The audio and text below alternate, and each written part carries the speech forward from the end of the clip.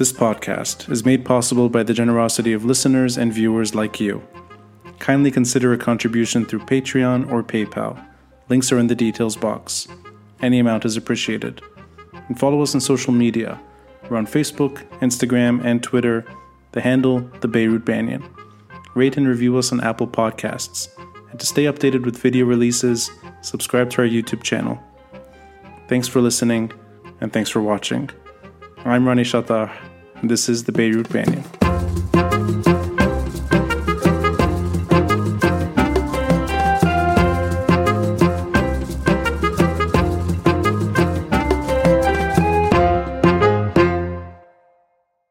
I don't think the journalist's job is to defend the case of a country. The journalist's job is to give, it's an access for information, it's to give people the information they need to know. And they can make their own opinion. Now, you have to do that in the most authentic, noble way possible. But I don't think the journalist's job is to change someone's mind. Unlike what you do, I suppose, right? Correct me if I'm wrong. That's true. Yeah. What you do is you make sense of all the information that we give, and you form an opinion, and you try to be as honest about it, and you try to persuade people, or express it as honest as possible, and you try to persuade people with it. Correct me if I'm wrong. That is absolutely true. I was asking for you to explain what you do exactly. How do you see the difference between a journalist and your job? That's really funny. Someone asked me this just outside a few minutes ago. Were you telling them to ask? Oh. Yeah, maybe. I have people everywhere. So we can get into this a bit, and we can keep it a bit loose tonight. And feel free to ask me too. I want this to be both of us together. I get offended when anyone considers me a journalist because there's a lot of training, and you got some of the best training thanks to Abby, sitting in the back. I don't have that. I'm not a reporter. I'm not doing the endless fact-checking or sourcing or the grind. I'm just taking all of that, digesting it, and you're absolutely right, trying to make sense of it. But that journey is not a journalist's journey. And when I write, I'm not writing reporting. I'm writing opinion, or what I think of as analysis, which leans on opinion. So you're absolutely right. There's a lot of skill involved in being a journalist. I'm not a journalist. Which brings the question, how do you choose the media outlets that you read? How do I choose the media outlets? I mean... Which media outlets, and how do you choose? Like right now with the war, for example, which media outlets are you mostly following? You said in Lebanon? L'Orient today. Okay. And to be fair, this is Beirut as well. Okay. I don't read French, so ici Beirut translated. Yeah. So I do read, this is going deeper, I read the journalists abroad working in international companies covering this war. I do look for them. Okay. And this can be regional or sort of London-based or New York-based. And do you still see them as the same credible people as before the war, given the bias that we are seeing in Western media nowadays? The reporters or just the talking heads? Both. The reporters and the newspapers they work at. I don't know if I can. I don't know if I have I don't have enough insight, I think, to know the evolution of the standard from individuals. But I think L'Orient today is doing as well now as it did a month ago. And I know L'Orient today is in good hands. And I actually know that some of the former journalists are here. They work in different outlets now. But I like those outlets more thanks to them being in L'Orient today. So that I think the standard remains high. But local media outlets. Well, that's local. Yeah, but the Western journalists, the ones who work in international media outlets that you mentioned, do you still trust them as before? I don't. The outlets they work in, the newspapers, and themselves, given what we are seeing nowadays. In reference to how they cover that conflict? Given the obvious bias of Western media nowadays. Oh, I see what you're saying. I don't think their bias has changed a month ago till today. It's the same way of covering that story. That hasn't changed that much. Are you asking in a bigger picture? Yeah. Like, so you're saying your perspective on them has not changed because the bias has not changed. But I guess it's more, I mean, to the general public, the bias is more clear now. And I do think it's different. Because in times of peace, newspapers that are funded by corporations or funded by whatever, maybe they allow their journalists to have more independency than they would in times of war. Times of war are more critical. So that independency sometimes disappears, like in times of war, disappears. Yeah, what do you think? I think you know them better than I do and how they've covered, and you probably follow them deeper than I do. I haven't seen a shift in bias, personally. Okay. But that's my experience. And those that I didn't trust before, I don't trust them now. Okay. And those that I leaned on before, I continue to lean on. So that hasn't changed that much. All right. And to be fair, 90% of what I read is Lebanese reflection on what's happening too. The 10% is constant. I'll give you an example. Kim Ghattas, she writes for The Atlantic sometimes, but she's mostly on television and occasionally on CNN. She's that kind of journalist that I continue to trust fully. And I don't know if that's a good or bad thing.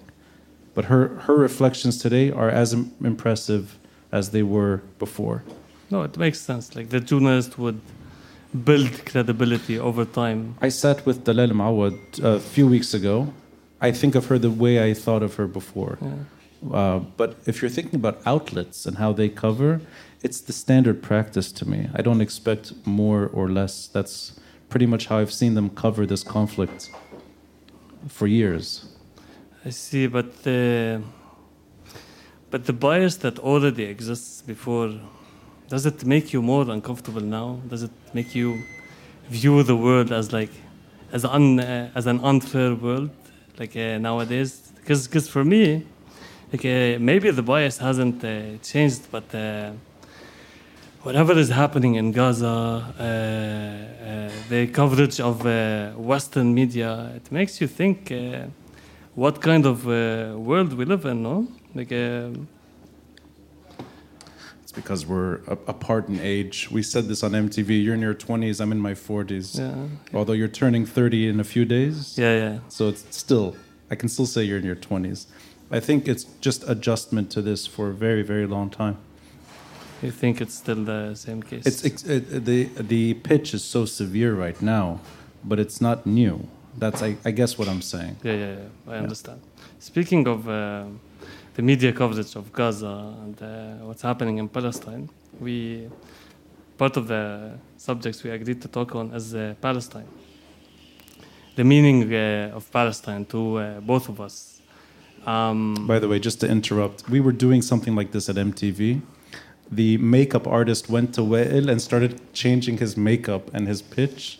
That was supposed to stay a secret, but carry on. It was a very emotional moment, and then literally there's makeup on him. I have a photo for blackmail. And you were still smiling while you were, in the makeup. Yeah, so no makeup tonight. Back to the issue. Thank you, Ronnie, sure. for this very important information. Yeah, if anyone needs to blackmail you, I've got some good stuff. Yeah, sure. So what were we talking about? Palestine. Yeah, Palestine. What does Palestine mean to you? And did it change during recent events? Well, that's a huge question. Yes, we have time. We have time. Are you the host? You're the host tonight. Yeah. When does this finish with? Okay. If with your permission, I'll answer it, but then I want to hear it from you too, so we can do that back and forth. It's a huge question that I don't think you can answer in one setting. Yeah. I'm sure you can summarize as much as possible. You've been doing this for a while. I'll edit. Yeah. I think this may not be a popular position to take. For me, over time, not when I was younger, later in life. I think there's a separation, in my opinion, between cause and people. And I've seen that expand rather than contract. So, for example, you can cheer and celebrate and even fully believe in Hamas's operation. You can fully endorse it. You can even find ways of supporting it. You can do this in Gaza. You can do this here. You could do this anywhere on the planet. And then you can also not give a shit about Palestinians. Sorry for the cursing. And we have, over 100,000 Palestinian refugees here. I don't remember the last time anyone fully supporting an operation gave 2 cents about refugees in this country. So I've seen this grow. I've also seen, and this is not like a black and white thing. There's shades of this in the middle, but I think over time, the cause became international. A lot of people cheer this cause on, usually for other reasons that are attached to it. I'm not very comfortable when I see every slogan on the planet with the Palestinian flag attached to it. Why not? Why not? I think it robs it of its true meaning, which is a dispossessed people that deserve far better. Not global warming, not a Scandinavian protest, and not a marginal issue that may attract some people in liberal universities and has nothing to do with Palestine. So that I've seen grow over time. You mean the holding of the flag of Palestine in any protest, or like in nowadays pro-Palestine protests? Marxists for Palestine, or whatever. Every other cause, free Tibet, free Palestine. It's almost like the worldwide victim, and you attach yourself to it, maybe to get a footing on the scene. I don't like that because I think it robs Palestine of its meaning. This is, again, my opinion. Yeah. And again, there's shades in the middle, and there's good intentions too. It's not that these are bad intentions. On the other side, I think nuance is dead. Real nuance. And sorry to make this more personal to me. Wael is the Allah yesterday. is the replacement guest. That's why we're doing 2 episodes back to back. We do love each other, but there's another reason. The guest that was meant to be here, his name is Bashar Haidar. He's an AUB philosophy professor, accused of being a Zionist. And I think falsely accused, and some phrases yelled at him, inciting hate. He is by far the most sensible professor I know at AUB, and was doing his academic duty as a philosophy teacher. He made one decision to invite an American philosopher, an American Jewish philosopher, to talk about Israel and the bigger question of war ethics. That's not Zionism to me. So nuance is gone. And I think he deserves better than to be hiding at home. So I've seen that disappear. And also, sorry for the long answer. No, please. I've seen myself change my tune of many things, including what exactly Palestine means on a personal level. As an 18-year-old, it's the flag above my bed. In my early 20s, it's reading Robert Fisk and pretending to understand everything he's saying. In my later 20s, it's picking up Edward Said books and never reading them, but they mean a lot. It's even, I'll go more personal, manning a kiosk when Edward Said died in my university campus in the US. A member of Students for Justice in Palestine. I did this. I didn't really know what it was, but I did it because it felt right. I think over time, you grow into realizing this is not the most important cause in the universe, but the people deserve something better. And the cause may be more detrimental when it's perverted. And I've seen every bad actor attach themselves and make this conflict worse. So that's my long story short, in that it's not black and white. I can totally relate to these bad actors that attach themselves to this cause when they mean bad things. So we talked a bit about this on MTV. Yeah, a little bit of my background. My family, from my mother's side, were involved in the secular resistance against Israel back in the days. They were part of the Lebanese Communist Party. And just people standing, if you want, come to the front. There's seats empty if you don't want to stand in the back. No? Okay. think they are There's comfortable. all these empty seats here. Yeah. So they were part of the Lebanese Communist Party, and they didn't just want the liberation of the South. I think they believed in the liberation of Palestine back then. And so I come from that background. Yeah.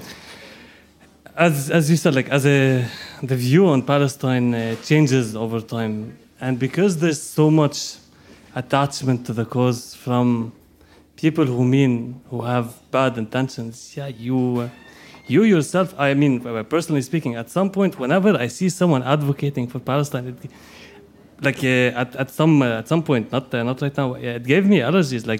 My immediate reaction would be they are hypocrites, because that case was used in the Arab world by every dictator. The case of Palestine to suppress their own people. In the name of Palestine, we justify why Arab countries have no electricity. We justify the dictatorships of these countries. In Egypt and Syria, there was an emergency state, and they used this emergency state to justify the suppression of their own people.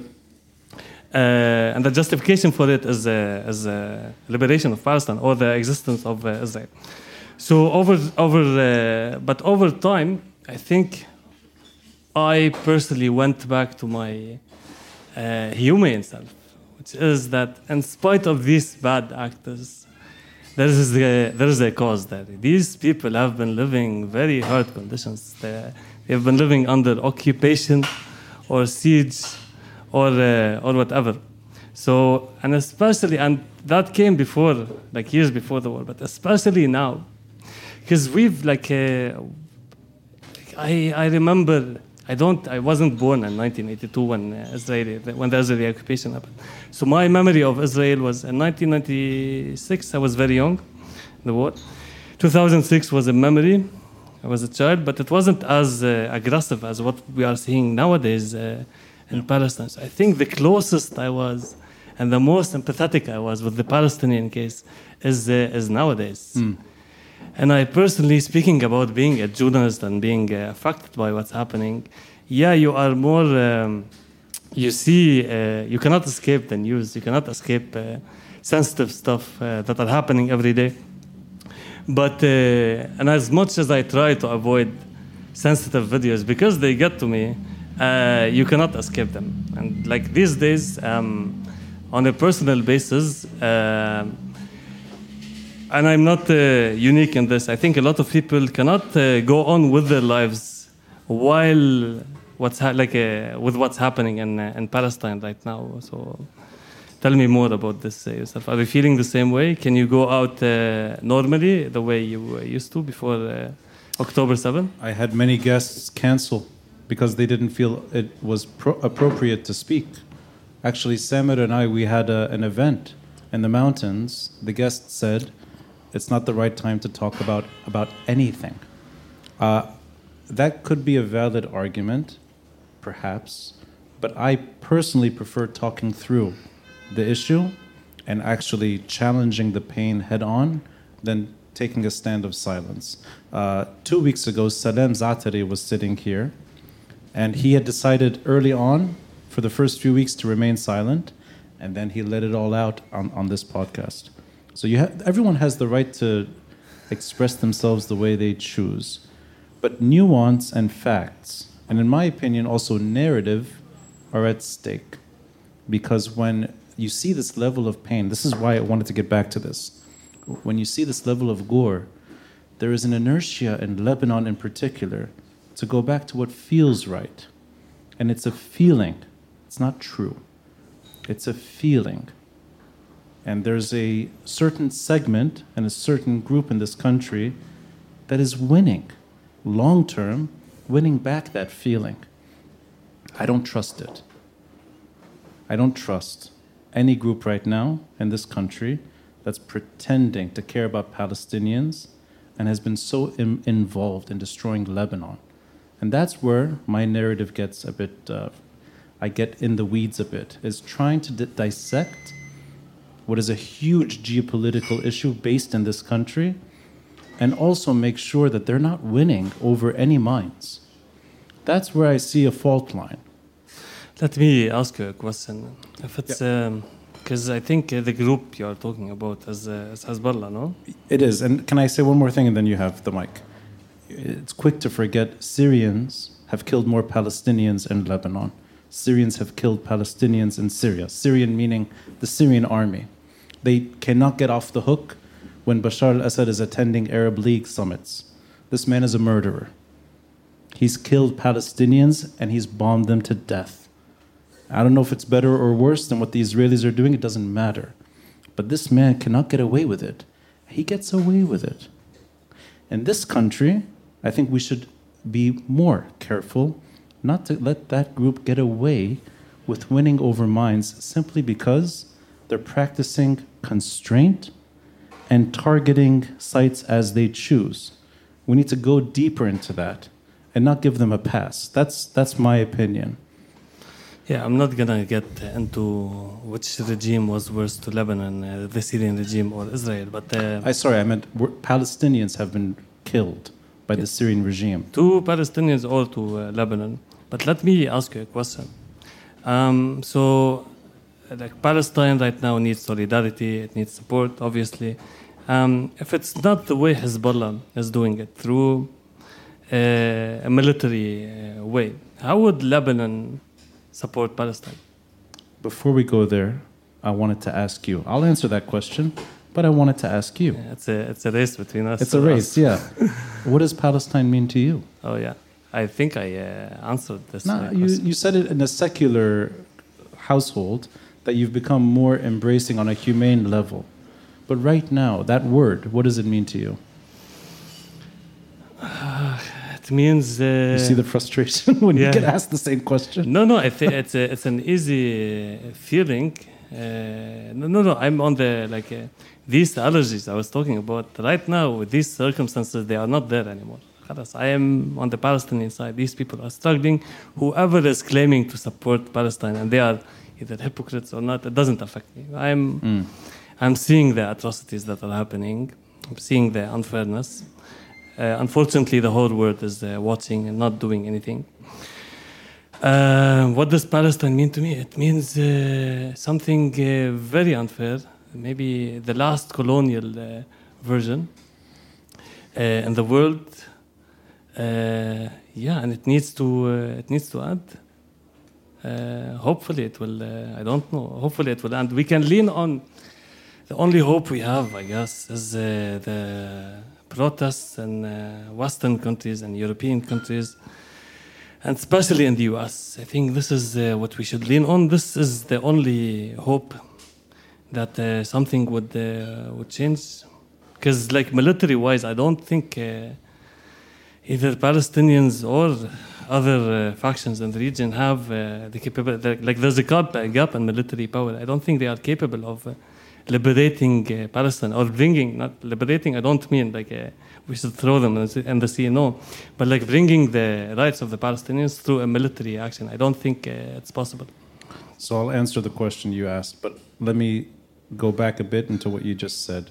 For me, it is still striking, even though weeks have passed, to see hundreds of thousands of American Jews take to the streets in defense of Gaza. That to me was an important occasion.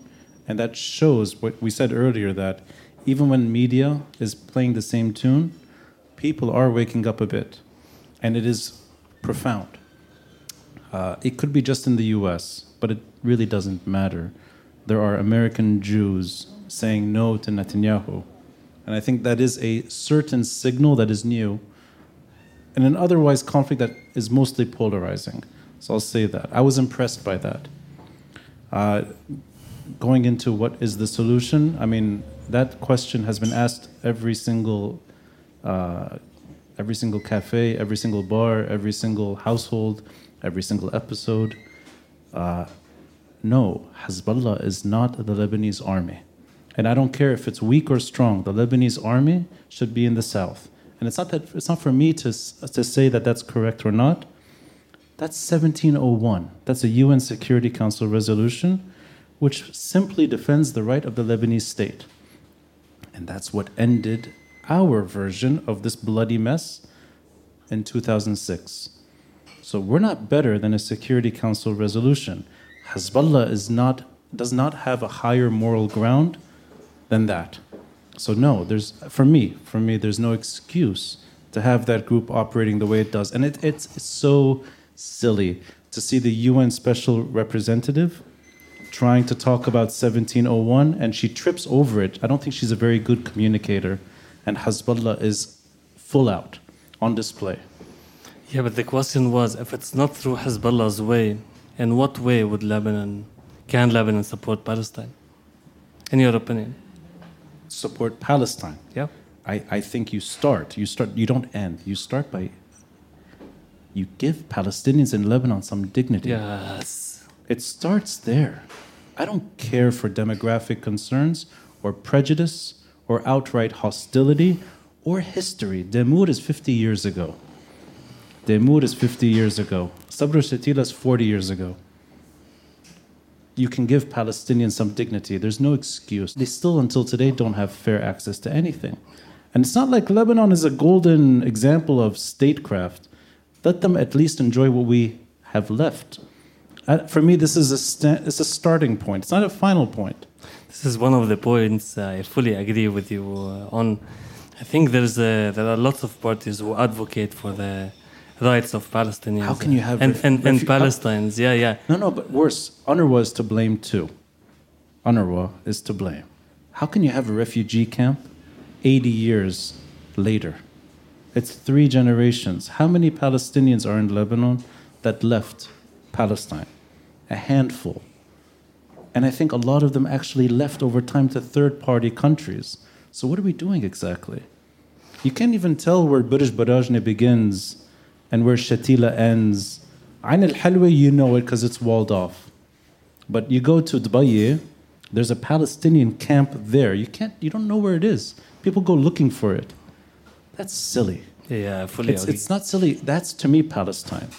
Palestine, to me, is people first. Otherwise, there's no cause. A cause is sexy. I don't think this is a sexy issue. I don't want posters of Arafat, or you know what? I don't like it when Greta Thunberg wears her keffiyeh. It makes me uncomfortable, because that's Palestine gone wild. No, help some people here. We have Palestinians.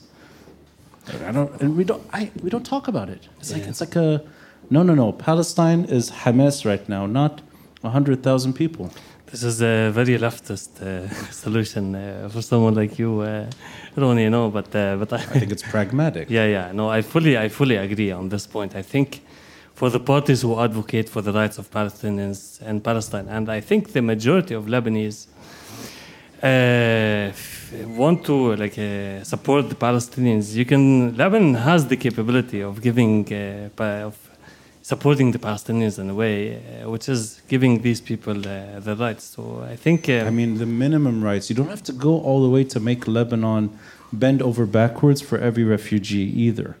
But you have to give dignity back to these people. Yeah, and I think it's obvious that these people are not given... It's roughly 200,000 people, I think. It's less now. It's less. Yeah, because a lot of people traveled. Yeah. Unlike the Syrian refugee population, which is over 1 million, the Palestinian population is around 200,000. So I think if there's an intention, these people should get their rights. If Lebanon wants to start somewhere, I agree. Lebanon offered Palestinian Christians citizenship. Yeah. Professors at AUB are professors at AUB because of that prejudice. This is exactly why these Palestinians are not given their rights, because that's a sectarian issue. Because if these Palestinians can vote, then... You have to give dignity back to people first. Beyond that, how do you support people in Gaza from here? Your options are very limited. There's all this literature on whether boycotts work or not. I don't know. Are you hurting the Lebanese economy more than you need to? I'm not sure. I don't think throwing rocks into Starbucks is the answer. I don't think vandalism works. I don't think trying to do some cosmetic damage to AUB is the answer. And I don't think chasing an AUB philosophy professor helps the cause one bit. So that kind of extreme mumena, to me, is silly. Lebanon is a country. It's not a wild nightmare. You should be able to offer at least a modicum of nuance in the debate here. But how do you help Palestinians at large? Palestinians deserve a state. Palestinians deserve to end this nightmare. And Lebanon does not have a seat at the table to that discussion. The Americans do. Maybe to a lesser degree, some Gulf countries have a say now. Maybe Iran is listening more than it used to. But the answers are there, not here. Why not? Because Lebanon is weak, is not strong enough to sit on the table? Hezbollah is a curse to Palestine. If this is the wild card, it's going to it destroys Palestine and Lebanon together. We should not be hosting that. That is not Palestine for me. I see. Should we get to the Q&A? Wait. We have 10 more minutes. Hold on.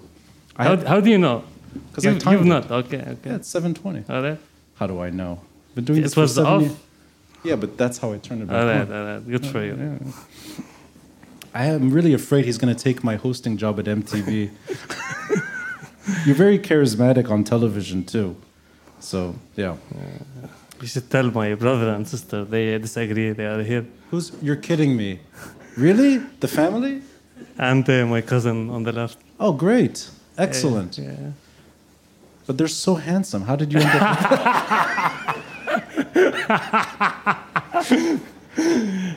It's not my right to say, get a haircut. No, I'm kidding. You give me legitimacy to keep my hair long. Yeah. You wanted to get into the issue of freedom of expression here compared to the West. That was one of the talking points you wanted to bring up. Yeah. So let's go there. You were suggesting it's suppressed abroad. Yeah. I'm not suggesting. It's true. Like That's cool. Yeah. the protests that are pro-Palestine, especially in Germany, they are labeled. They are unlawful as far as I understand, because they are framed in a way that they are anti-Semitic. But impressively, they are still happening. This is when it comes to the protests, but I'm hearing it's from Americans, from people living in whatever European country, that it's now today's time is very similar to post 9/11 times, which is when someone wearing the hijab would be given a very hard time. Someone saying Alhamdulillah would be given a very hard time. And nowadays, people who claim to be advocates of freedom of expression, very famous people like Jordan Peterson and Piers Morgan and people like them, their whole identity is freedom of expression. But when it comes to the Palestine issue, where freedom of expression is thrown in the bin, we're not hearing them talking about it or in any way. So, I think there's a lot of bias in there from countries who preach freedom of expression in the region, and they start wars over it. But when it comes to when it matters, when freedom of expression matters, they behave this way nowadays. I think it's a lot of we're learning a lot of about a lot of hypocrisy from these countries. So Germany's laws are a bit odd in that they're trying to hold on to a certain history check from the 1940s and applying it to protests today in a way that seem unsettling, and it ends up being counterproductive rather than, I think, what their intent was at the beginning. Other than the German example, and you mentioned Piers Morgan, I don't know, we can get into this a bit. I don't like Piers Morgan being the conversationalist about Gaza. I don't think he deserves this mantle. So he doesn't, but let me tell you something about Piers Morgan. The bar is so low. Piers Morgan seems like the rational voice on this. Seems like the most fair person talking about this. That's how mainstream media in the US, as far as I follow, is the... He's based in the UK, right? Yeah, His show is British. The UK as well. That's how low the bar is. Someone like Piers Morgan, who we know is probably not an honest actor, can reap the situation as being the most fair host. I had this moment with Salem Zatari. He works quietly with Bassem Youssef. So they have a long relationship. He felt it was the right way to do it. I didn't like watching Bassem Youssef on Piers Morgan. Which time? Because there are 2 times. I didn't watch the full second episode. I watched the first one, and I didn't know if it felt like popcorn. It felt like I'm going to the movies. This is a war happening next door, kind of. And I didn't. Bassem Youssef has his way, but I don't know if he was the right person for this message. Almost felt like it distracted. It became more about how to debate rather than really what's happening. But it seems to have taken off. And I still don't watch Piers Morgan. Even when he gets pro-Palestinian voices, some of them are defiant. I don't like the give and take with him. Okay. Well, why not? Like as a host, because I'm curious. Because that's entertainment first. It's not... Yeah, exactly. He's not. Yeah. He's there for the clicks. He's there to create a war, actually. Actually, he's taking the war and bringing it on your phone. Yeah. I don't need to hear people shouting. And I think if Bassem Youssef wants to have a principled take, you can't be confrontational with him. That was the whole thing. It's almost like it's boxing. Yeah, just a small comment about this. I think Bassem realized that you cannot be confrontational with him. So that's why he was sarcastic all the time. Right, and that's why he did the second one. But that's why he was sarcastic in the first episode, because you cannot confront Piers Morgan except with this attitude. That's interesting. So yeah. One more topic, and you mentioned you wanted to talk about it. It's more personal to you. You wanted to talk about the feeling of liberation in the South. Yeah. Pre-2000, the notion of wanting liberation, and then 23 years later, what it means right now. So I'll let you start here. You hinted at it already. You were young when all of these things were happening. Yeah. But there's an emotion tied to that. It's not a personal emotion. It's more so the situation that we're now here talking about this, maybe having a drink, and the bar is full. But we sometimes forget that Lebanon is a part of Lebanon is at war every day.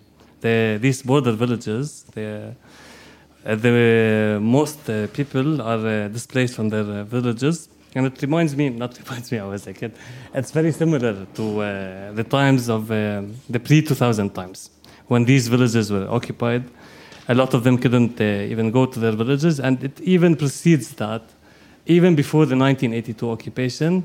As far as I understand, the PLO used to launch operations from the south, like Hezbollah does today.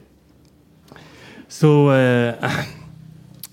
I'm actually in the process of writing something about these people who were displaced from their villages and what liberation meant to them. And if today's time reminds them of the pre-2000 days, I will briefly go through it because I don't want to spoil the article that's being written. But someone who's old, like he was in his 60s, he was talking about the humiliation he faced during the Israeli occupation, and how even Lebanese people who were affiliated with the Lahad, with the Southern Army at the time, South Lebanese. Yeah, exactly. How they abused their affiliation with the Israelis to humiliate their own countrymen. And he talked about how he's attached to Ait al-Shab. He's from Ait al-Shab, and how even when he traveled outside the country, he always had the urge to come back. And he even bought a house in Beirut, even though he has a house in Ait al-Shab, because the situation was unstable. Like, he had to have a house in Beirut. When he described his feelings when the liberation happened in 2000, it was honestly, it got to me. It's the most emotional I've gotten in an interview, and I understand why some people would support Hezbollah, because I understand. I'm not saying. I understand every person who supports Hezbollah, where they come from, but I understand someone like him, why they would view Hezbollah as the savior of this country. Let me play with that just a bit, and then we'll go to a break. You mentioned earlier this family of secular resistance to Israel, and those were the first victims of Hezbollah, as Hezbollah grew. And that is an untold story, I think, in that when everyone was cheering Hezbollah on a national level, their local opponents were being decimated. This is a stretch of time. You flip it out on the other side. Has your own reflections of this group changed too? Meaning, are you able now to it's not about humanize, it's not that. Everyone humanizes everyone. It's not that. It's that you're maybe opening up because you see a population being attacked and you see a group that you know defending them. Maybe cosmetically, but still doing something. Has your view changed? I mean, you touched on that in the latest interview at MTV. You said that for you, a Lebanese forces voter or supporter is the same as a Hezbollah supporter. You don't blame the people. I personally was never a hater of Hezbollah, to be honest. You mentioned victory, but in my mind, it's civil war times. Everyone was fighting with everyone. And that page has, we we bypassed it. So I was never that, angry at Hezbollah. I always viewed them as a political party in Lebanon. I'll tell you what, as a journalist, the pre and after, I now understand that Lebanese, in my opinion, the Lebanese politics is so complicated. It's not only about Hezbollah. In spite of the fact that it's a very strong party, Lebanese politics is so complicated. It goes beyond Hezbollah. So that changed. When you know more about what's happening in detail, getting into the details of things, I think I view it more as not a Hezbollah problem, but a Lebanese politics problem. So I'm going to try to wrap up the episode in a way that honors you. Is that a joke to some people? In a way that reflects what you do for a living as well. You're not the only journalist in this room. There's many journalists watching this. Long ago, I have to give credit to Robert Fisk. He introduced me to Sabra and Shatila. And if I ever had an inclining for that community's suffering, whether or not it's his version, whether or not it's his bias, it doesn't matter. A master storyteller, a fantastic book that stands the test of time, Pity the Nation, an Irish journalist in Lebanon. That book in hand takes me to Shatila. So I'm seeing what he wrote about, and you can only feel what he felt. I had a brief stint in a group called the Nejde. It's a women's technical training school in Burj Barajne. I don't know if it's still there. I dabbled with these things long ago. I mentioned this to you in private once. I was part of a collective called Samidun. I think they're communists. All they were doing was aiding victims from the July 2006 war. Hygiene kit distribution. Robert Fisk took me to that cause. And I almost started a career thanks to that work. Anthony Shadid, you're probably too young to know him. Well, yeah, you are too young to know him. This is when I was older than you when I last saw him. Everyone, I think, who's older than you, but younger than me too. Anthony Shadid was a professor at AUB and a journalist for the New York Times. He wrote a book called House of Stone. House of Stone took me to Marjayun. It took me to the south. So I suddenly appreciate more and feel more with the South, thanks to a professor at AUB that you can talk to and access right away. May 2000, I remember this, getting a watermelon and throwing it over. Everyone was doing this all the time without care. You could wave your Hezbollah flag and not be part of Hezbollah. So all those feelings are real.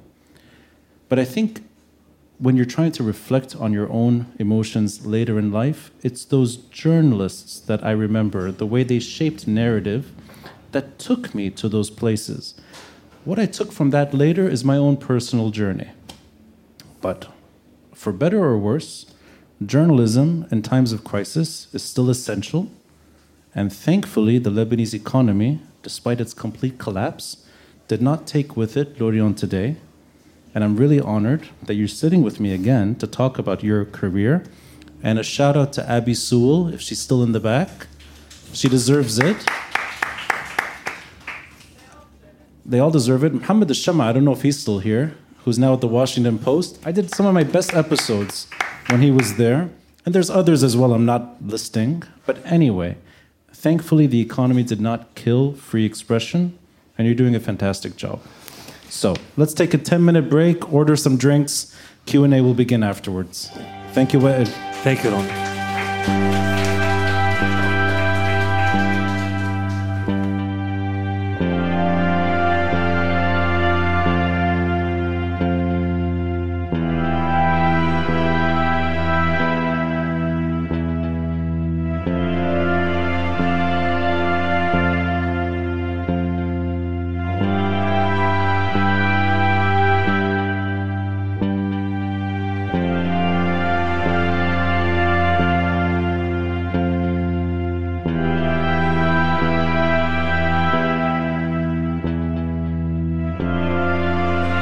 Do your bedtime voice. Ladies and gentlemen, we are about to begin. May we please have your attention again? Thank you. Wow. This was special. So do they make love or do they fall asleep? Up to them. Hopefully not in the reverse order. Wow. Silence. Yeah, let's make use of that before it goes away. So there's a microphone that will be passed around. You feel free to ask anything you'd like to either one of us. I forgot to do one shout out because I didn't see her before. The woman in the red sweater, Marie-Josée Daoud. She's the current editor at Lorient today. Features editor. Features editor, yeah. So that's a shout out to her because I think she deserves it too. Yeah, of course. Yeah. She gives us chocolate all the time, and I want to make sure we give her credit for that. Yeah. Yeah. كيفو ميشيل؟ بعد ما شفتي؟ Okay, good. All right. So, any questions you'd like? Anyone have a question up front? The gentleman.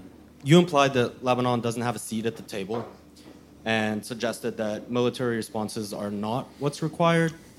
Considering that we're one of the very few countries at the border and that the Human Rights Watch and the UN are suggesting that Israel is committing war crimes, isn't a military threat or just a deterrent force for good in a situation like this when we witness ethnic cleansing and possible ethnic cleansing and possible genocide?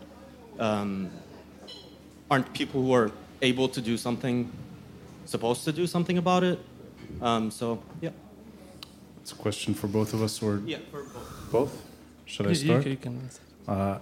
Maybe the analogy is not the one you want to hear. In the 1967 war, which changed the Middle East forever, Israel occupies the West Bank and Gaza Strip permanently thereafter. They annex the Golan Heights, and they even occupy Sinai Peninsula.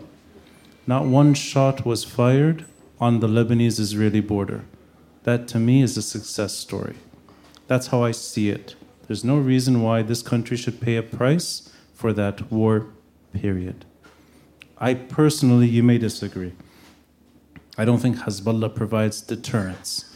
I think Hezbollah provides conflict, and a conflict that doesn't originate here. But the Lebanese army, from the moment the armistice treaty was signed, in the 1947 or 48, I think it's 48, or 49, it's one of those years, was applicable until 1969. That's 2 decades. I think that's a success.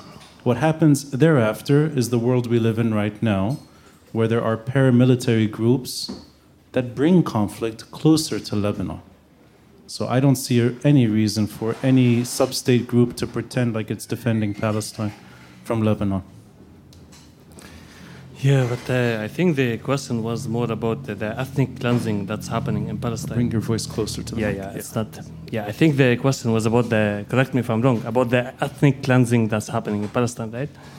Yeah, I mean, I don't have. It goes without saying, like it's unacceptable. Unfortunately, we live in this world.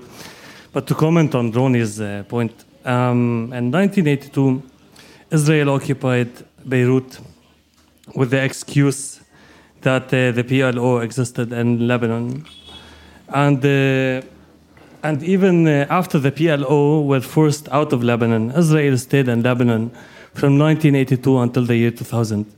So I don't think Israel's intention were very peaceful when it comes to Lebanon. I don't know if you heard me, Ronnie, because you were distracted. Oh no, I was actually listening closer to you. Yeah, I wasn't distracted. yeah. No. I'm just saying.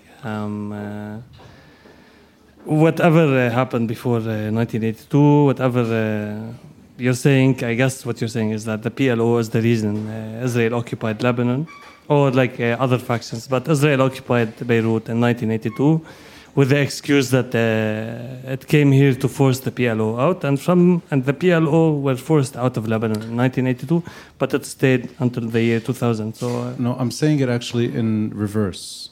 Which maybe I misunderstood the question, actually. the question was about Palestine, but I'm commenting on your point. Okay, I'm going to try to bring them together and play with them.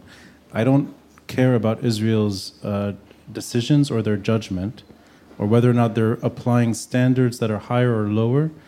I don't care about that. It's the fact that there was a Lebanese army at the southern border, and defended Lebanon from being part of a wider conflict. I think that's a good sign, not a bad sign. But Lebanon and Gaza, the leverage Lebanon has, it should not be with a Hezbollah force targeting Israeli sites that they used to target in the 1990s. There's no sub-state legitimacy here. If the Lebanese army wants to play a role that it deserves, not that this is how countries should operate. The Lebanese army should be at the border, defending Lebanese territory from Israel. And when the Israelis attack, it's Lebanon's responsibility to attack, not Iran's. And I don't know, this is hypothetical, I don't know what the Lebanese army's reaction would be in this current state, but I don't want calculations coming from external powers.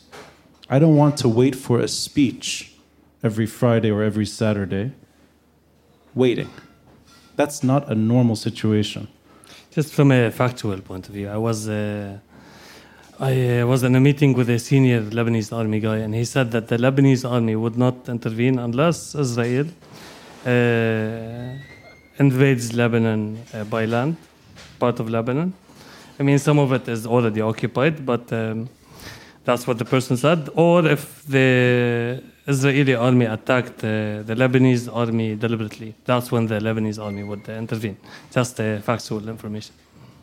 At least that's what the person told me. But that's how countries operate. I mean, that's standard practice. Yeah, but Gaza is it's a Lebanese land. It's occupied. So yeah, just saying. I'm not making an argument here. I'm just saying this is factually what this senior Lebanese army person told me. Syrian Lebanese army? Yeah, senior. Oh, senior. I believe the first one. Are there other questions? The lovely sibling? Cousin, the handsome cousin.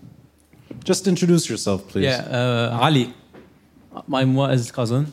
So, and I'm also interested in politics. I'm a part of Memphis as well. You're still? Memphis as in Muwatinun. You're still a member of Muwatinun. I'm still a member of Muwatinun. Should we give you a round of applause for that? So I just finished the podcast, by the way, while driving here. He means like the MTV podcast. Yeah. It felt like transcending from the screen and into... Anyways. So, Ronnie, you described yourself as a thinker and not a journalist in the podcast, if I understood well. That's being too complimentary, and I don't know if a thinker, but just commentator. That's your own words, but yes. I'm just phrasing, yeah. So, and the podcast talks a lot about what's the current state and what should be the normal state, but without talking about how to move from A to B. So, and my question is, I agree with you regarding Hezbollah and his dominance over the political scene in Lebanon. We can't agree more. I think the paralysis within the Lebanese politics are all about him. But I think, what's the solution to move from a domination into a state? Is it through foreign interference? Is it through mass gatherings and protests? Is it through armed conflicts? Revolution? Or is it through an organized political program that could put on the table an alternative scene or an alternative political narrative talking about health, education, etc.? And if you also consider yourself, I won't use the term thinker again, but where do you stand in terms of how to get from A to B? How do you think the solution is? Because I never knew what's your say on that. You have a 2-hour episode with Shab al-Nahas if you'd like. I've heard it, but I want... because a lot of context changed since then. Not really. Maybe I missed that part. Muwatinun changed. Yeah, I'm not talking on behalf of Muwatinun right now. Yeah, I'm talking on behalf of myself. Yeah. But I'm very curious to know your perspective on that, Wael's perspective on that as well. Because I think we can talk on and on and on and on and on without really putting a context into how would we move from this stage into like a more politically organized state and another narrative than like this is the responsibility of Hezbollah, this is the responsibility of this party. But what should we do? Sorry, but before you answer, because I thought the question is for Ronnie, I daydreamed for a bit. So He accuses me of daydreaming, and then he's the one daydreaming. So I'll summarize it. Don't worry. عن جد العيلة هون is fantastic. It's like, it's exactly where they should be watching you. You should bring more relatives next time. Just the whole family comes. I'll summarize it for you. Everything that we've talked about, and everything I think that we talk about for a living, getting from point A to point B, which is what Muwatinun set itself to do. like from the current state of Lebanon to a proper state? I mean, exactly. Specific to the domination of Hezbollah. How to go out from the domination of Hezbollah? Let's stick to the domination of Hezbollah on the political decision and the political scene. We are living in a zombie political scene, and everything is not. There's no politics exactly, but because of Hezbollah's domination. How to end Hezbollah's domination on the political scene? You can go first. I'll go after. I go first. Before you forget the question. As I said earlier, I think the problem goes beyond Hezbollah. We are now, experiencing the economic collapse of Lebanon. And at some point, I'm not saying Hezbollah is not part of the political class. Of course it is, and it's a very strong party, and it bears responsibility in what has happened, the corruption, the economic collapse that we are experiencing now. But at some point, the solution would have been an IMF deal. And the solution is not just the money that we would get, the $3 billion from an IMF deal.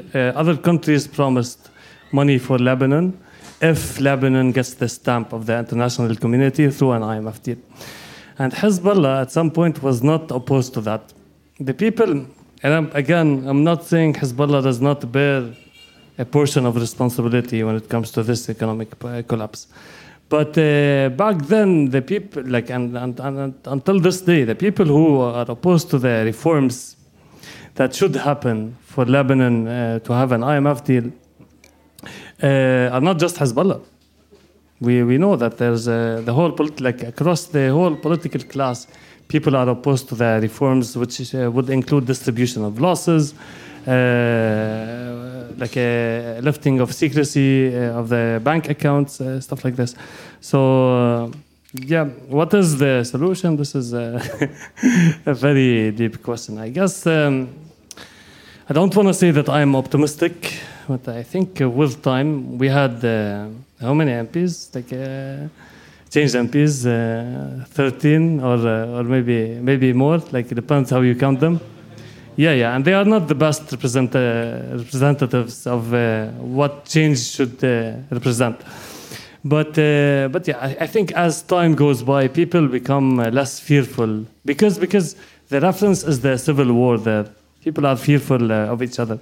So as time passes and we move forward from the civil war, people will be less fearful of sectarian dynamics. And I think this is where people make rational decisions and would vote in a non-sectarian way, which is a very essential problem of the political scene.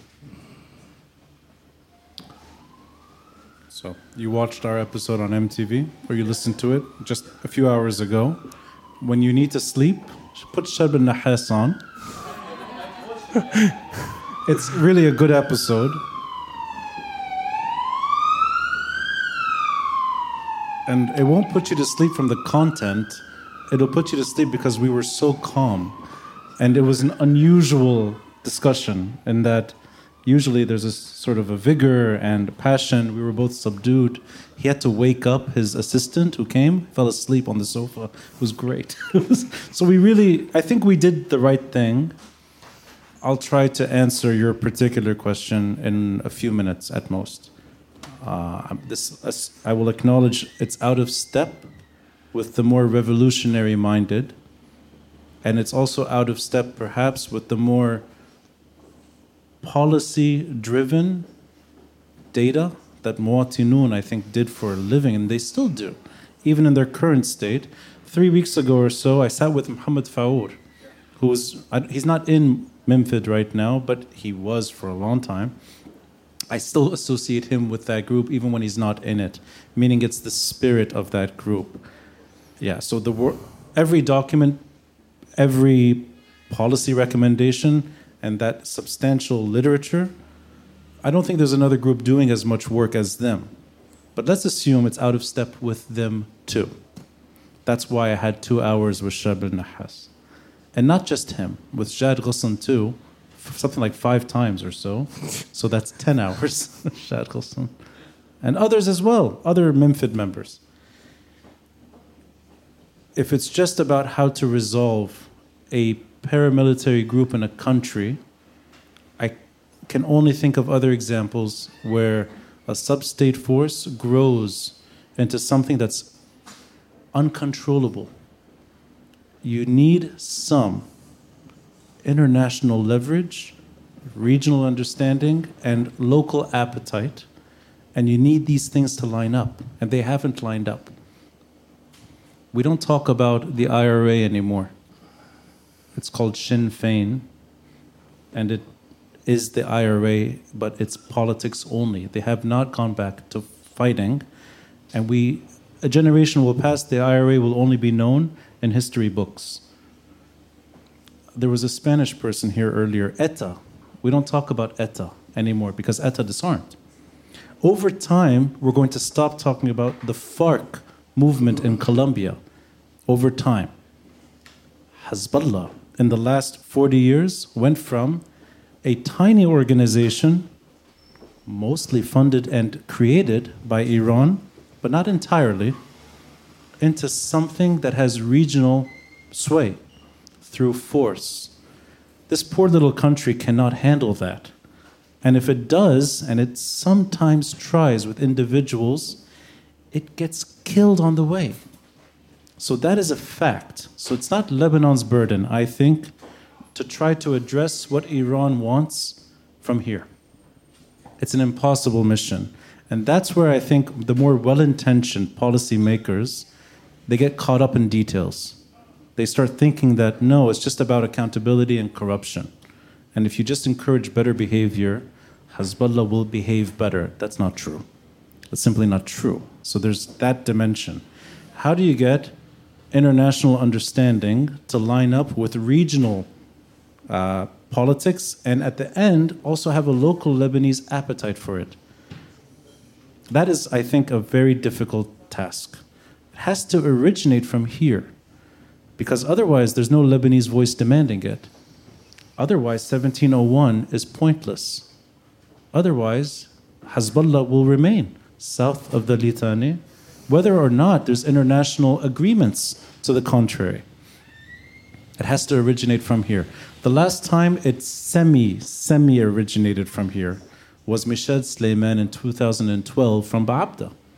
The Ba'abda Declaration, which went nowhere. Was it 24 hours later? Hezbollah soldiers were in Syria. So that's a meaningless document, but it originates here.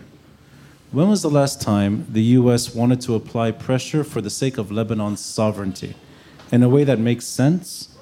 This is a generation ago. And the last time there was external force applied to sub-state groups in this country was the Civil War. So either, and this is my bet, if Doha in a few months caters more to Iran in Lebanon, you may well see the permanent paralysis you mentioned of politics. I think at this point, you mentioned the IMF deal. There's no IMF deal. There's no port blast investigation. There's nothing like that happening.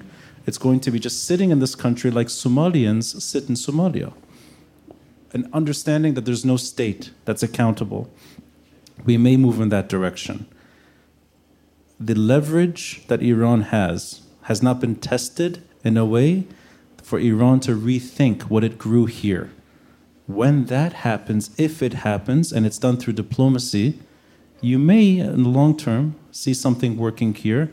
And I agree with what Wael said. It's not about Hezbollah here. I fully agree with you. And we had this on MTV. There's a moment where we talked about this. You can't blame voters for voting for this group.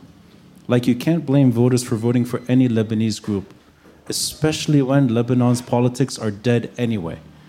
And if Hezbollah had better politics, they should be rewarded through elections. That's not an issue for democracy or anything like that. And I always get turned off when people blame voters for Hezbollah, because Hezbollah in its inception was far more popular and far less effective. And Hezbollah today is so unpopular. Despite what we talked about, it is immensely unpopular and the most effective it's ever been. It's not about democracy or voting. So I don't blame people for voting for this group. I do blame what Iran's getting away with. Can Lebanon send that message? I don't think so. It has to demand it from here, but you can't take security matters into your own hands in Lebanon. When you do that, you're left with 12 assassinations. You're left with half Bashar al-Assad parking ammonium nitrate. You're left with the worst form of Lebanon. And you're left with idiots like me talking. The worst ending. So all of that is my way of saying shielding Lebanon once and for all is a noble goal. That's a noble mission. And I think that's the only way out of this mess. Otherwise, the more extreme, and some of them have been on my podcast, are eager to tear Lebanon apart. And they're looking for opportunities to sever Lebanon once and for all. That, to me, is exactly what this situation produces. Divorce, hate, violence, and uncontrollable ending to many-partitioned Lebanons. That's the worst outcome. So that's my 5-minute answer. Or 6-minute answer. 4.5? I did it. I had someone once answer the history of wine in under 5 minutes, and he pulled it off. I have no idea. Here? Right here, right where you're sitting. Michael Karam. No, I cannot do it. Neither can I. Huh? You have the wrong guest. Are there more questions? Let's do fun questions for Wael, like, his dating life. And Muhammad al-Shama, way in the back. Another badass journalist at the Washington Post. Hi, Wael. Who's your favorite? Am I alone? Wait, where's your integrity? Since this is only popular questions, who's your favorite Real Madrid football player? Thank you. And the history, I don't know. Zidane definitely. Who clapped? That got a It's Clotilde, yeah. She's French. Who's your current favorite one? Luka Modric. Okay. Yeah. Cristiano doesn't play at Real Madrid anymore. Yeah, Right. yeah. That's the right answer. Other questions like that for Wael? The lady in the back. Hi, how are you? Hey, I'm Amanda. Wael's colleague. I'm editor at L'Orient today. And my question is directed to you. You said that Allah has fallen in popularity. What specifically makes you say this? Considering, like, I think from my experiences, I see a lot of people supporting them even more during these times. People that would never end up in a room like this, for example. So I'm just curious to know, what makes you say this? Didn't catch the first And do you, part. like, She's do you saying think, yeah. You said Hezbollah when it cut. Because your mic cut. I think she's The saying, mic was cutting. Yeah. I was saying, what makes you think popularity, like Hezbollah's popularity, has fallen, and not the opposite? Without scientific data to look at the exact polling numbers, I don't think it's ever been done in this way. We have elections. I mean, there's, I think, some variation of that. If you lived here in the 1990s, you were living in a country that was proudly pro-Hezbollah. The entire country. Not the entire country, no. Yeah. No, I don't think the entire country hates Hezbollah or loves Hezbollah, no. But I think, if my memory serves me right, it was hard to be discriminatory against that group, especially during the 1996 Qana, the Grapes of Wrath War. And when the Israelis left in May 2000, this was a national celebration. Hezbollah had local critics then, and some of it may have been naive in retrospect, but it did have broad appeal. And not just in Lebanon, in the region. I don't know if you've ever experienced this. You probably have. I would travel, I would go to Syria.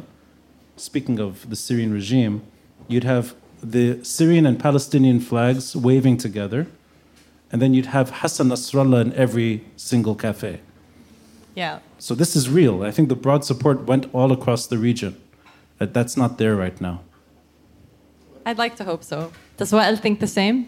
Yeah, definitely. Hezbollah was way more popular before the year 2000, before 2005 in particular, than it is right now. And as Roni pointed out, after the Syria intervention in the region, Hezbollah in 2006, Nasrallah's posters were lifted all over the Arab region.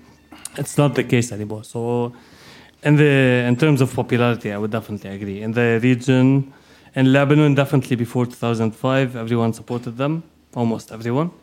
Before 2000, I mean, it's definitely not everyone, yeah. But it's. I said almost. Yeah, well, Yeah. I mean, it's a majority of sympathy. Yeah. Because maybe partially because Lebanon was occupied before the year 2000, and it's not the case anymore. I agree. I think there's a permanent damage done in May 2008 that they'll never escape. That's something they can't come back from that.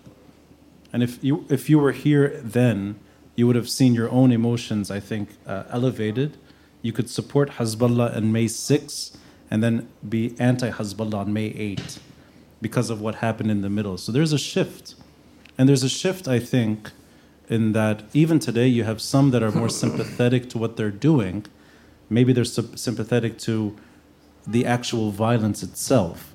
But I think Hezbollah, what it represents, is not more popular as a result. I think it's been on the decline. Interesting. Thank you. Sure. Thanks, Amanda. Let's see. We have time for maybe 2 more questions. Hi, I'm Hadi. Hi, Alexei. How are you? Good. Sorry, I think I have a question, but maybe not. I have an opinion to say. I think you said that. Where are you looking there? Sorry. Me? Yeah. I'm just. No. Okay. Sorry, I have an opinion to speak about, and it was about. You said that you don't agree, or you don't. You think that Bassem Youssef shouldn't talk about Palestine in Piers Morgan show, right? Just to understand your point, right? No. He's allowed to talk. I think he won the popular vote. It's just he's not That's not my way of talking about Palestine. Entertainment to me turns me off. Yeah, but that's true. I think that's true 100%. But I think the Gazan people, they need someone to speak about what they feel, and anybody. I don't think they need just political people to speak, because they heard the political people since 70 years or maybe less than this, and it didn't go to any way. So I think anybody can speak about Palestine if you have the, how to say it, like the, sorry about my English, it's shit, but I'm trying my best. So I think اللغة بالعربي إذا بدك ما it's fine. I think it's so easy. I think Gazan people want someone to say what they feel, and I think Bassem Youssef did, even if it was entertainment or not, because I think Gazan people or Palestinian people, they got bored from political people who speak about the case. They got bored from the political people who speak about the case, so they need someone like them to speak. And I think he spoke well. I'm Palestinian. I'm a refugee in Lebanon. You said also about being a refugee in Lebanon. First, let's solve this. Then we talk about Palestine and things, I think. Like, let's solve first the Palestinian refugees problem in Lebanon. I'm a Palestinian refugee in Lebanon, and I think, in my opinion, I am same as Lebanese. I don't feel there's any difference between me and any Lebanese guy here. I got kind of all my rights. I'm studying in Lebanese university, and I pay for the Lebanese university as like the Lebanese person. And I think I have an apartment, I have everything I want, I'm working, I'm doing my things. So I think also because we choose to go back to Palestine, the right of return, so it's what Lebanese government can do to solve our problems, then solving Palestine. I think solving Palestine problem, then our problem, it's better, because then we can go to Palestine without being in Lebanon.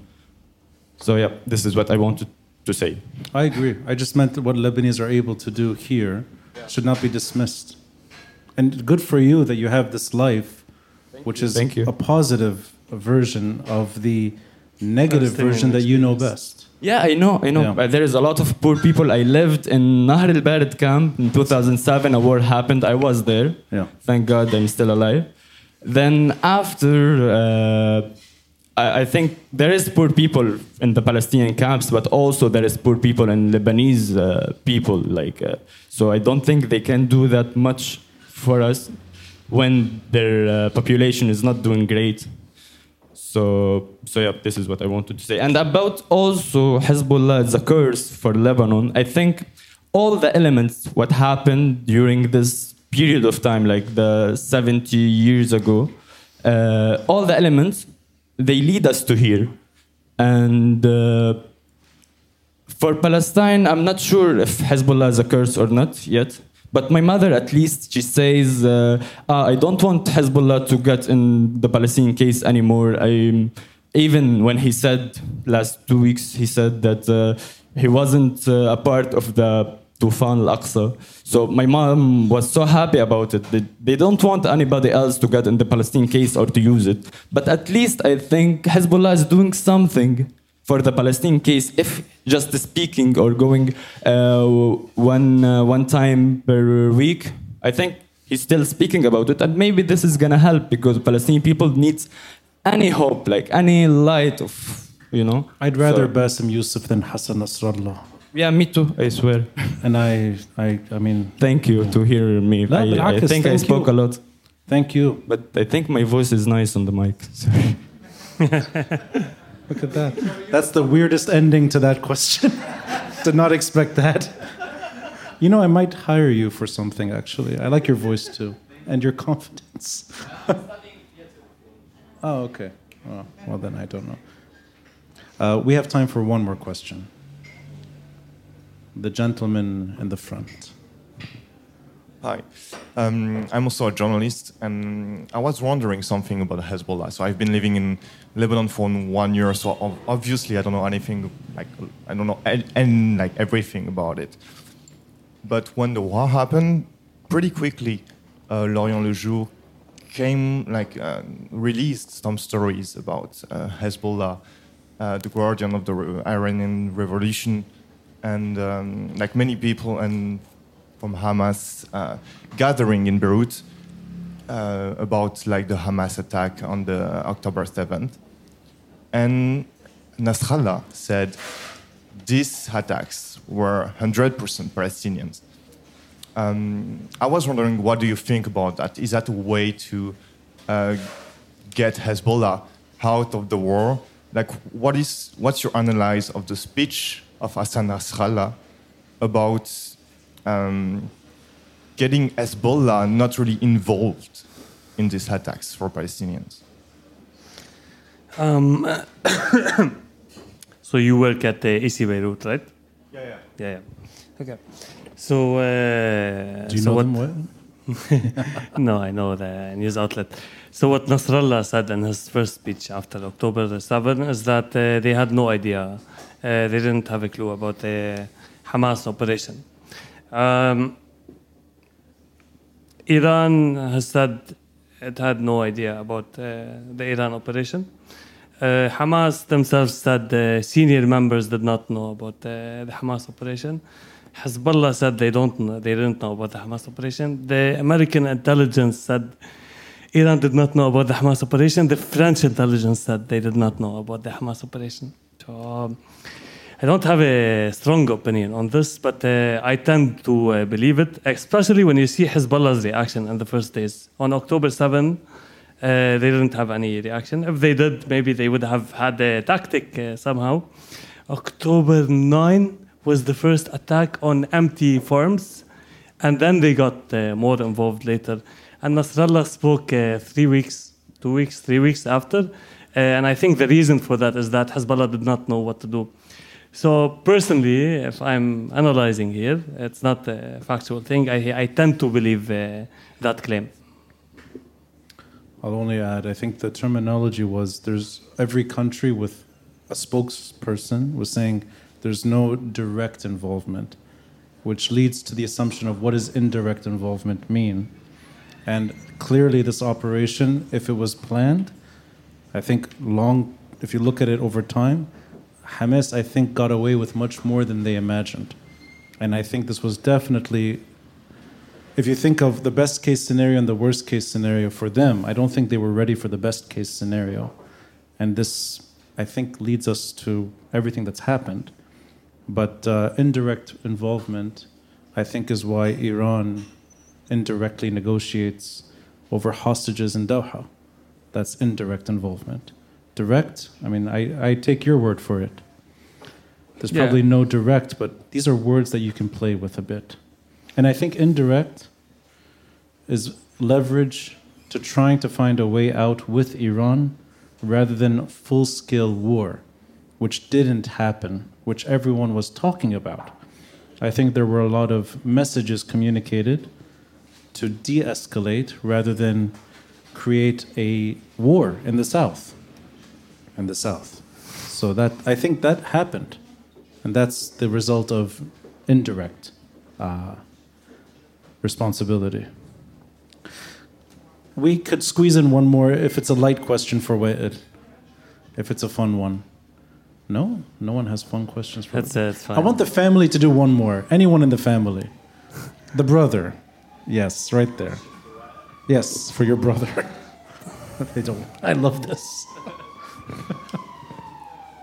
You should be proud of him. The sister. Oh, the sister, yes, please. Wael, when did you feel that you want to become a journalist?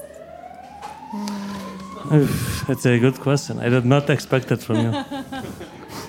No, I'll ask the question to the family and then you can. Does he win in family disputes? What does he Not at all. You always lose? It's as if I'm illiterate in the family. Like I'm the youngest in the family. You're the illiterate journalist in the family? Yeah. The journalist thing doesn't get taken into consideration. It reminds me of Lewis Hamilton, the Formula One driver. He used to say that his father believed that he is a better driver than him. So it's the same thing. When did I want to become a journalist? I don't know. I really don't. I cannot identify the moment. As I said, the political awakening came in 2005 when Rafi al-Hariri was assassinated, and Lebanese politics became more interesting after. And since then, I've been following like a geek about Lebanese politics. So somewhere between the lines. He answers more in the MTV episode. You described yourself as a political geek in 2005. He goes into it a bit. Yeah. Anyways. I want to wrap it up by mentioning somebody who left early. He was sitting at the bar. He's gone. A very quiet artist who left Lebanon. His name is Jad al-Khouri. Jad al-Khouri, if you remember Burj al-Mur, when they put the curtains on Burj al-Mur and it was flapping for several days, that was him. If you've been to the Egg in the last few years, you'll see colored paint all over the ceiling, the top end. That's him.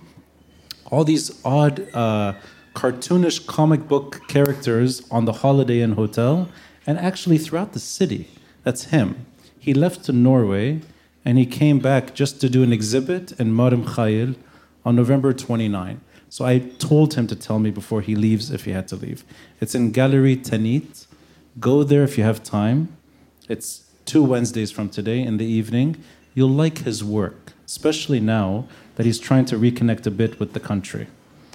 Also, next week is Simone Kashar, an AUB political science professor, to talk about independence on Lebanon's Independence Day, and also going deep into Fuad Shahab.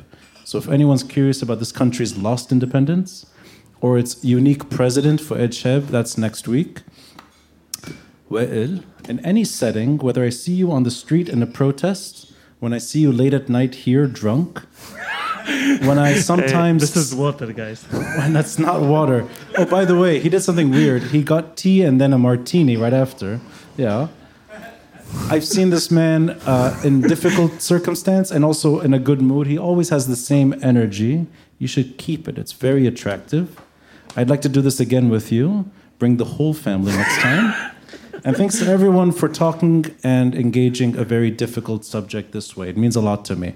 So, the Beirut Banyan on social media, Wael Taleb Ramzi or Wael Ramzi Taleb? On Instagram, Wael Taleb 23 on Twitter. On Twitter. Follow Wael. Thanks to everyone. Thank you, Ronnie.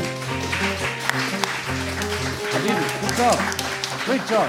Thanks for listening and watching. And a friendly reminder to support this podcast by contributing through Patreon or PayPal. All links are in the details box. Until next time, I'm Rani Shatah, and this is the Beirut Banyan.